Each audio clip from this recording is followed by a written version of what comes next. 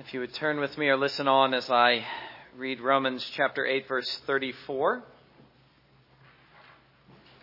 As I indicated last time,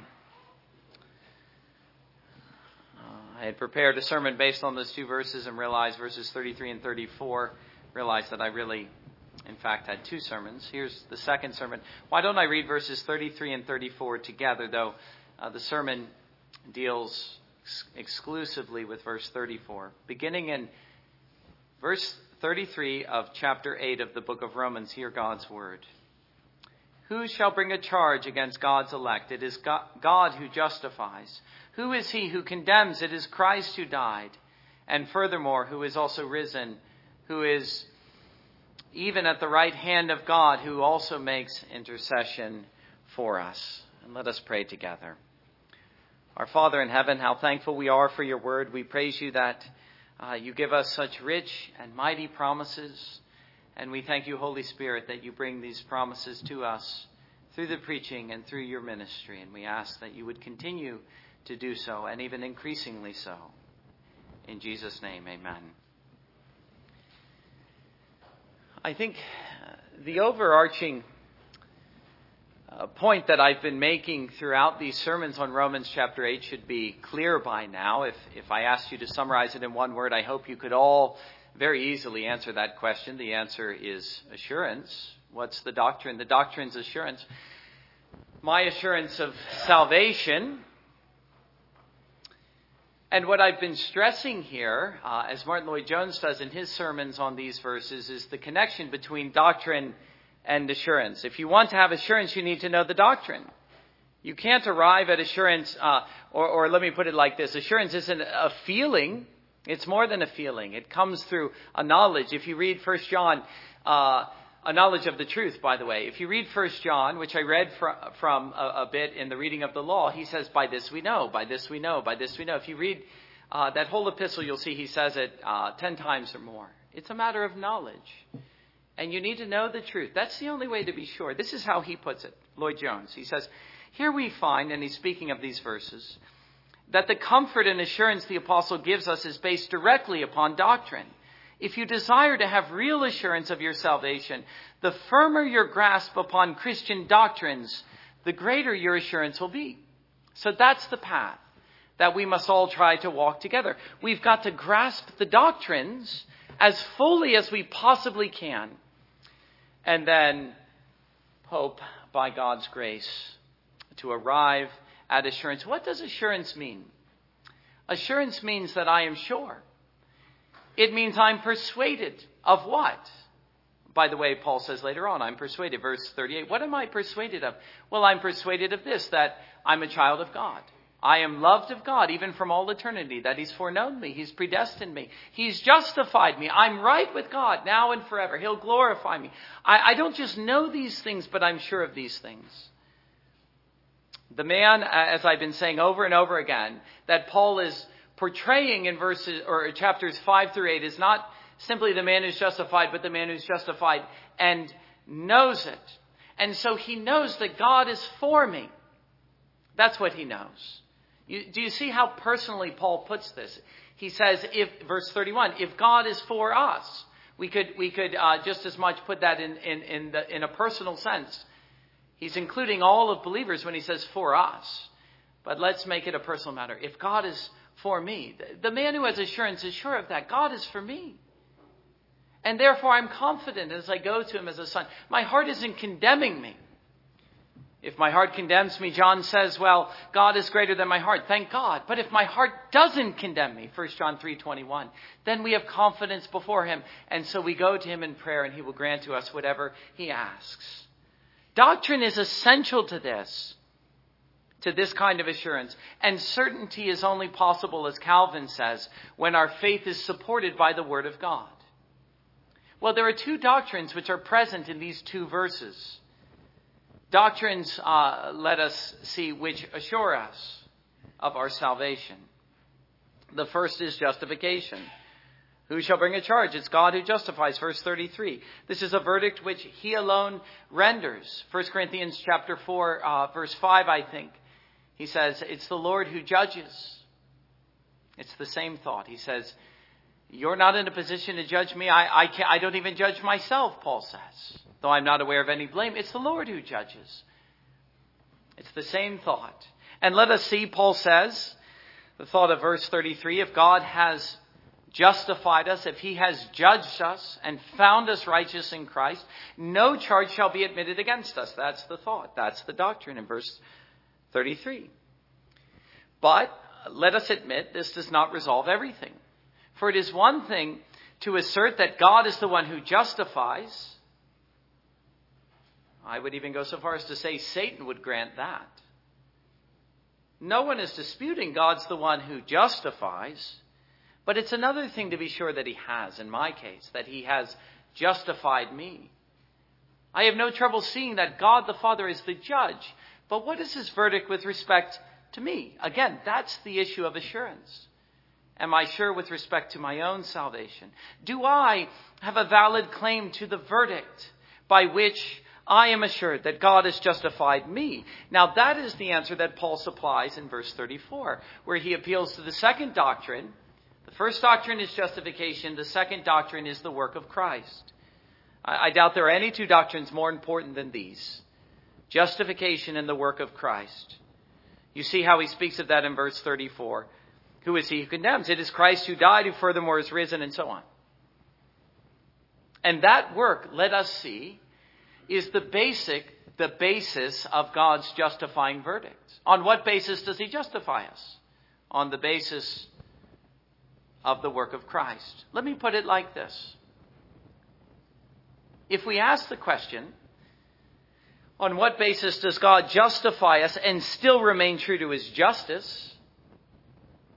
Since it is the opposite of justice to justify the wicked, as God says in the Old Testament, he could not remain just and justify the wicked as those who are wicked or because of their wickedness. The answer to the question, how does God justify the wicked and remain true to his justice? How does he remain just and the justifier of the elect? The answer is not found in ourselves. We don't appeal to our wickedness or our sinfulness. The answer is found in what Christ has done for us. That's the answer. And there we find not only the grace of God, but we find the justice of God. We find every demand and every promise of the gospel fulfilled. God's justice found at the cross.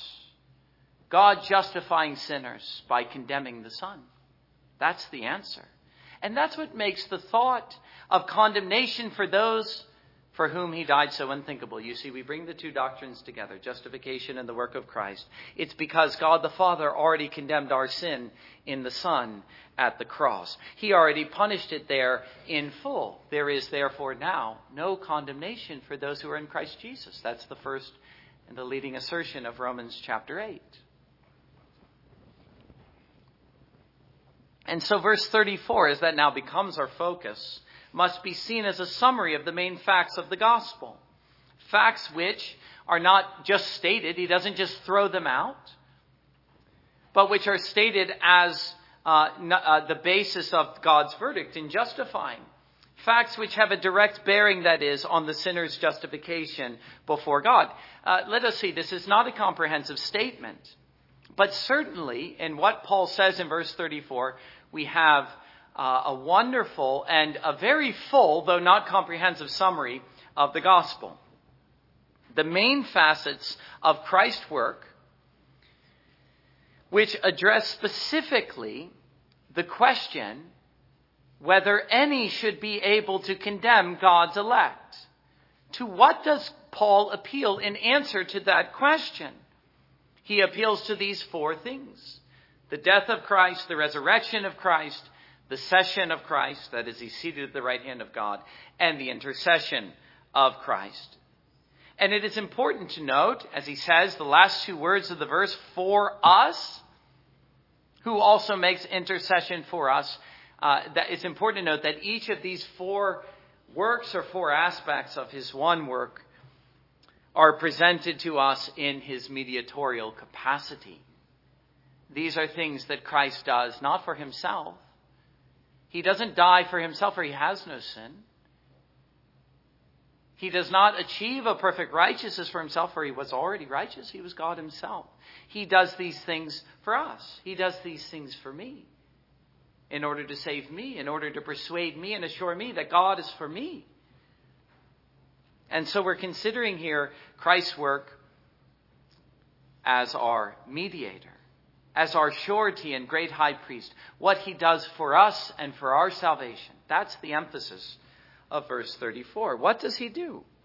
Well, let me briefly mention the 4 points, each of which in its own way refutes any claim to condemnation. First, Christ's death. Now, I'm briefly mentioning these. And you'll say, why are you doing that? Well, stay with me. He dies. Who shall condemn? It's Christ who died.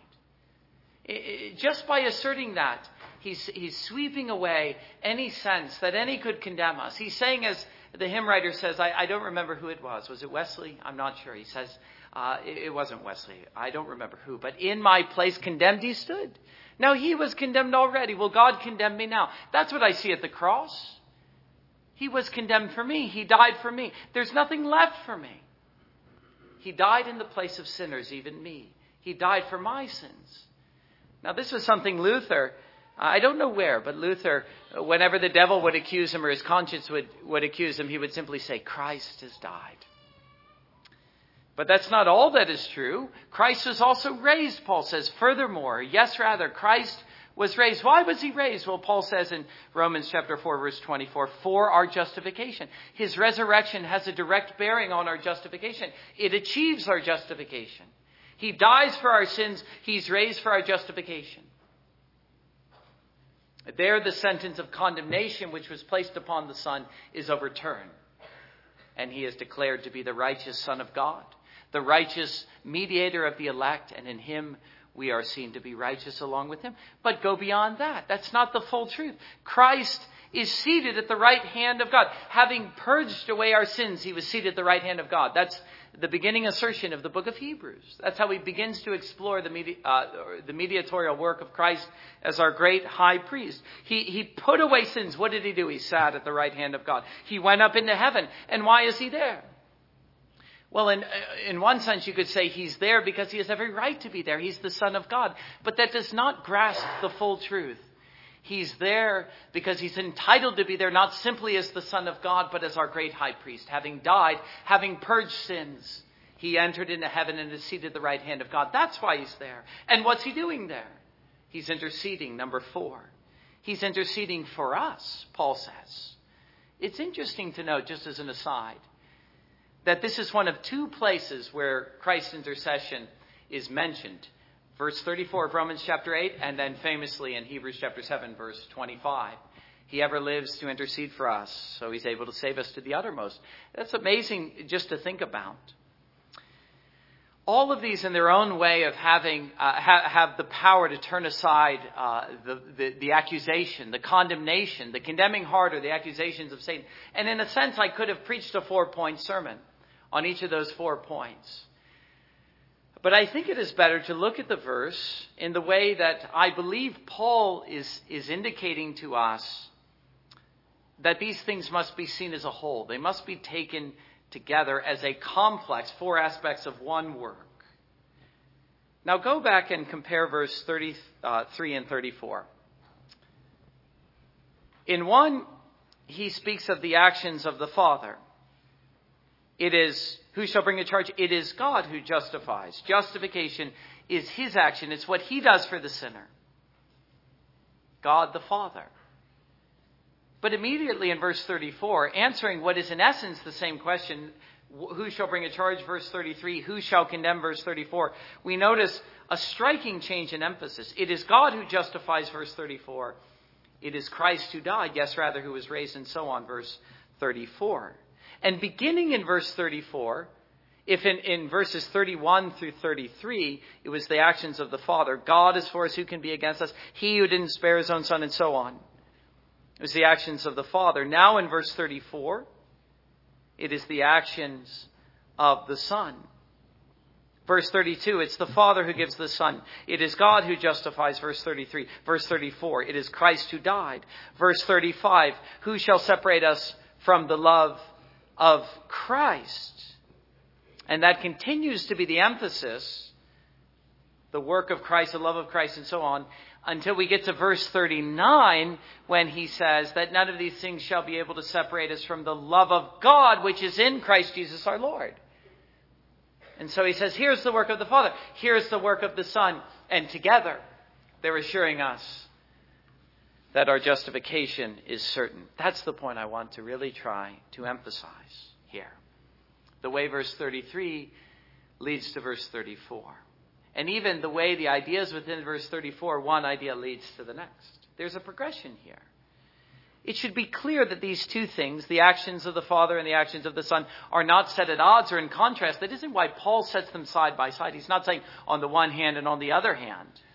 But as they are set side by side, both in answer to he who charges and he who condemns, it should be clear that both secure the same thing by their actions, namely, the sinner's justification. The sinner's justification whereby he is assured that none can lay a charge to his account and none can condemn successfully. But I want to stress this is not just the same point made differently. They're both acting, but they're doing the same thing. No, that's not the idea here. The work of the Father and the work of the Son are not the same. They are unique, separate works done by separate persons within the Blessed Trinity. The work of the Father is not the work of the Son, nor is the work of the Son the work of the Father. Yet as distinct works, they harmonize in such a way that our justification is most clearly seen when they are considered together as one unified whole, as one unified work. Our justification, I say again, the glory of it, the grace of it, the certainty of it shines most brightly when we see the Father and the Son in their mutual relation, together securing our justification. The Father acting upon the Son acting upon the Father,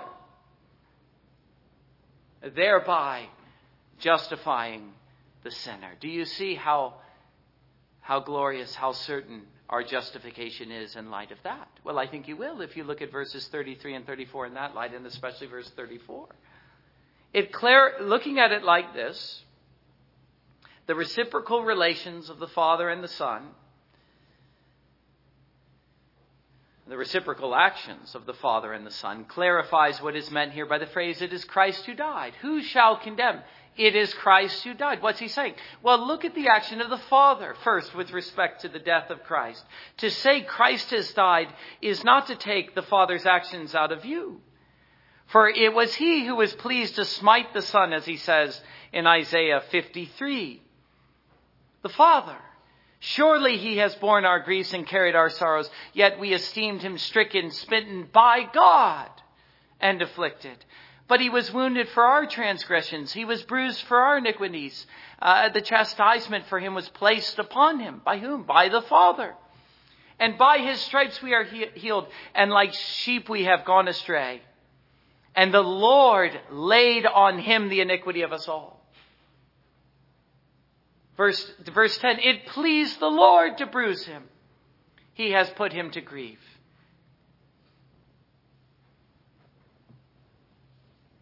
It's the same thought in verse 32. He who did not spare his own Son, but delivered him up for us all, how shall he not with him also freely give us all things?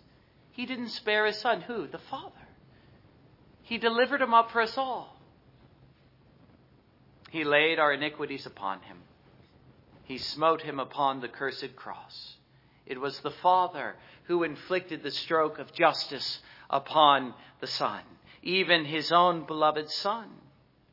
It's what he did for us. Do you remember what Peter says in his Pentecost sermon? He says, you laid hands on him, but it was according to the determined counsel and foreknowledge of God. It was the Lord who determined to do this. It was the Lord himself who did it. It was the good pleasure of the Father. What was he doing? Well, I've been saying it. I'll say it again. He was condemning the Son that we might be justified. Isaiah goes on to say that. I won't try to quote it. He says,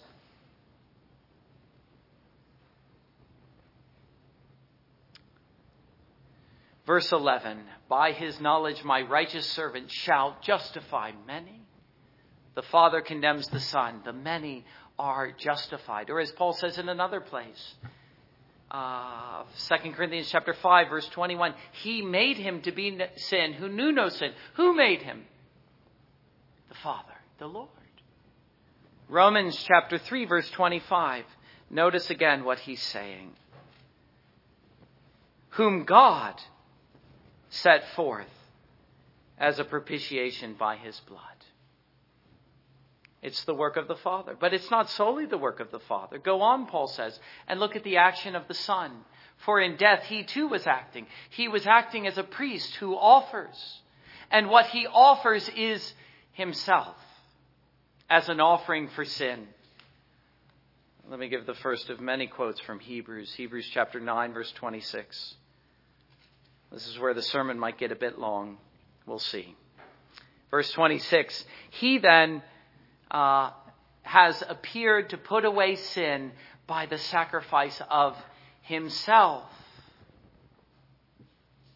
He does so willingly, he says, in obedience to the Father. John 10, verses 17 and 18. He says, no one takes my life away from me. I lay it down willingly. For this reason, the Father is pleased with me, because I lay down my life for the sheep and I take it up again. You see, he's saying, no one takes it from me. I offer myself freely. I am their great high priest. In dying, we must not see Jesus Christ. However strongly we make the first point, the Father is laying our sin upon him. He's condemning him. He's inflicting the stroke of justice upon him. We must not see Jesus Christ there as a passive victim suffering the justice of the Father. Rather, to say it is Christ who died in answer to the question, who shall condemn, is equally to affirm what the Son did for us as our great high priest. Here then is the Son offering himself and the Father smiting his Son, but also accepting what he offers and thereby justifying the many. So too does this thought clarify the nature of his intercession. Paul says it is Christ who died. He ends the thought, who also makes intercession for us. This thought, clarifies what is meant by intercession and what is accomplished by it. Hugh Martin, in his book, The Atonement, this book, I put it before you to recommend it, so you can see it, so that you can desire to hold it for yourself as your own copy. Hugh Martin says, he's speaking of this verse 34, the answer to the charge, who is he who condemns? The answer to the charge, drawn first from the atonement, it is Christ who died, is not held to be complete till the intercession is brought into view. Do you see what Martin is saying? He's saying we can't actually answer the question as Luther did by saying it is Christ who died. We must push on. We have to go all the way with the thought. We have to be able to also say, who also intercedes for us. What is meant by that thought? And how is it clarified by seeing the mutual and reciprocal relation of the Father and the Son in securing the sinner's justification? In his work of intercession, referred to both here and in Hebrews chapter 7, verse 25, it ought to be clear that the Son is interceding to the Father. It is an action of the Son with respect to the Father. So that intercession, much more than death, envisions the relation of the Son to the Father and the Father to the Son. But his intercession, as the great high priest of the elect, is offered to the Father for the elect. That is, for us. As, for instance, we find him saying in John chapter 17, where he says, verse 9, I pray for them. I do not pray for the world, but for those whom you have given me, for they are yours. Verse 24, Father, I desire that they also whom you have given me may be with me where I am, that they may behold my glory which you have given me, for you loved me before the foundation of the world. You see, Jesus is expressing his relation to the Father, but also his relation to the elect.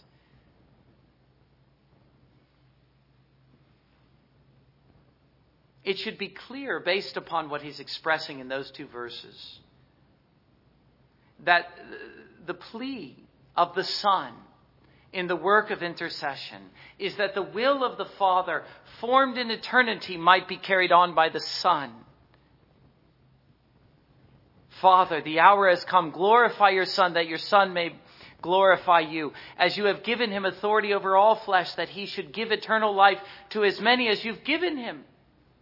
And this is eternal life, that they may know you, the only true God, and Jesus Christ, whom you have sent. And it should be clear furthermore that the intercession of the Son does not have in view anything of the nature of persuasion, as though the Father was disinclined to save us and can only be persuaded by the Son to do so in his work of intercession. No, the Father does not ask the Son to persuade him of anything that he is unwilling to do. For it was the Father himself who appointed his Son as the great high priest of his people based on a prior eternal relation of love. It was his will that the Son should save the elect and that by his work none should perish. And so too it was by his appointment that the Son stands in heaven as the great high priest and intercessor of the elect. It was the Father who appointed him a priest forever after the order of Melchizedek. It is the Father's will that Christ should intercede. But returning to the Son in his work of intercession, it should be equally clear that it is only as the death of Christ, as Hugh Martin says, passes over without break and blends into permanent function of intercession that we have a true conception of his work, as well as an answer to he who condemns.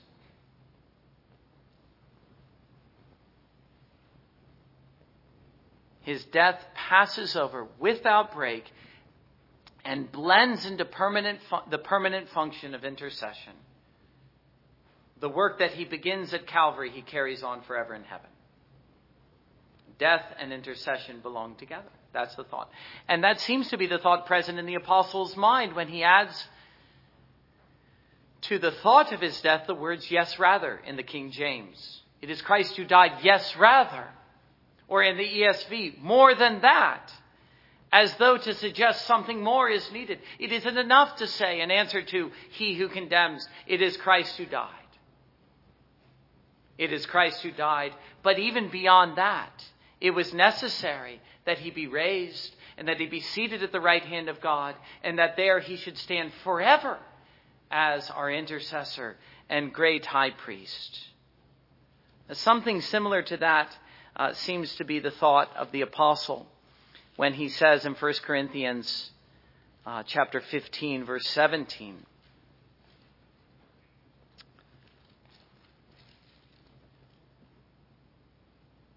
he says, if Christ is not risen, your faith is futile and you're still in your sins. That's the same thought here. So likewise, John assures us in 1 John chapter 1 verses, or 2 verses 1 and 2. 1 John 2 verses 1 and 2. That we have an advocate with the Father. That's the same thought. An advocate, an intercessor. It's the same thought. We have an advocate with the Father who is also the propitiation for our sins. Do you see how naturally these two thoughts blend together in the mind of the apostles? They spoke of them in the same breath. One passes over, as Martin says, without break and blends into permanent function of intercession. He is our advocate who is also the propitiation for our sins. You see, the thought is reversed in a way. If you lead with the death, as Paul does, then you say, you know, he's also the intercessor. Or in John, he reverses it. He's our advocate, he's our intercessor, but he's also the propitiation. He died for us. The two thoughts blend together. And each thought is seen to include the other. And you really can't speak of one without speaking of the other. You cannot conceive of the work of Christ truly without conceiving of both aspects. Yes, he is both the propitiation of our sins and our advocate before the Father. But let us see, he is neither if he's not both.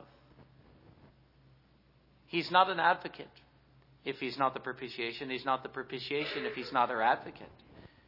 For his work of intercession must be made in terms of an objectively valid plea, one which answers to God's justice, his grace, his will for the elect. What then will he plead as our intercessor, if not his death for us? And yet will he die for us as our priest, and yet not present what he offers by way of intercession to the Father? Shall he not go to the Father, having died, and declare to him, Holy Father, I have done your will. I have accomplished all that you have given me to do. These are mine. I have died for them. As he begins to do, by way of anticipation in the great high priestly prayer, I have glorified you on earth. I have finished the work which you've given me to do. Those are the words which are ever on the lips of our Savior and intercessor in heaven. Oh, but look here, Paul says. He not only dies, but he is raised, and so seated, and beyond that, he makes intercession for us. And on the basis of that blood, that is, on the basis of what is offered, he enters into heaven as our intercessor. Hebrews chapter 9, verse 11.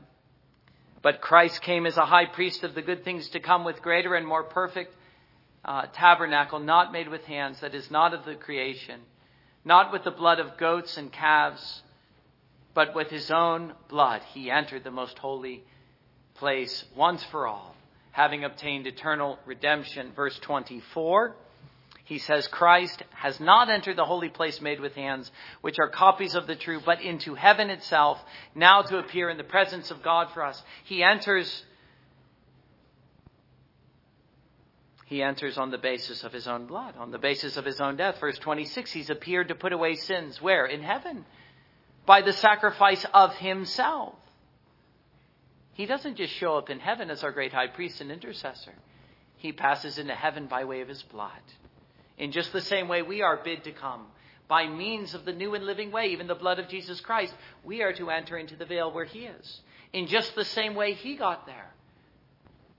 Having made a sacrifice for sin, he opened the way both for himself and for us. Equally does it say of him, chapter 10, verse 12 in Hebrews, this man, after having offered one sacrifice for sins forever, sat down at the right hand of God. Each aspect, his death on the cross and his place in heaven, when considered as priestly actions, blend together into one unified work and one unified answer to the question, who is he who condemns? Who is he who condemns? The answer is this, it's Christ who died. Yes, rather, who was raised, who's seated at the right hand of God, and who also makes intercession for us. And so he is able, the writer to the Hebrews says, to save us to the uttermost. Why? Because he ever lives to make intercession for us. He died.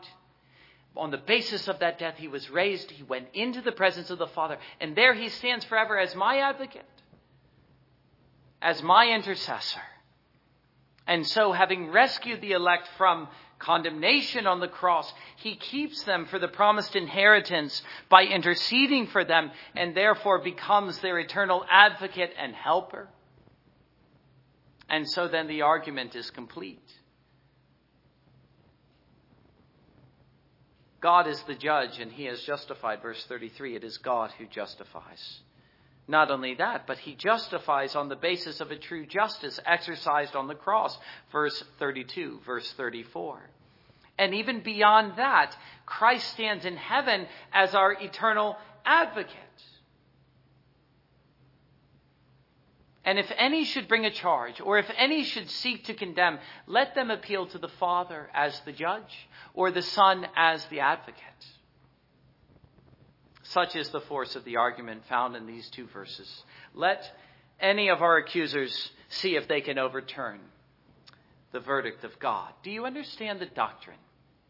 The doctrine which assures us here.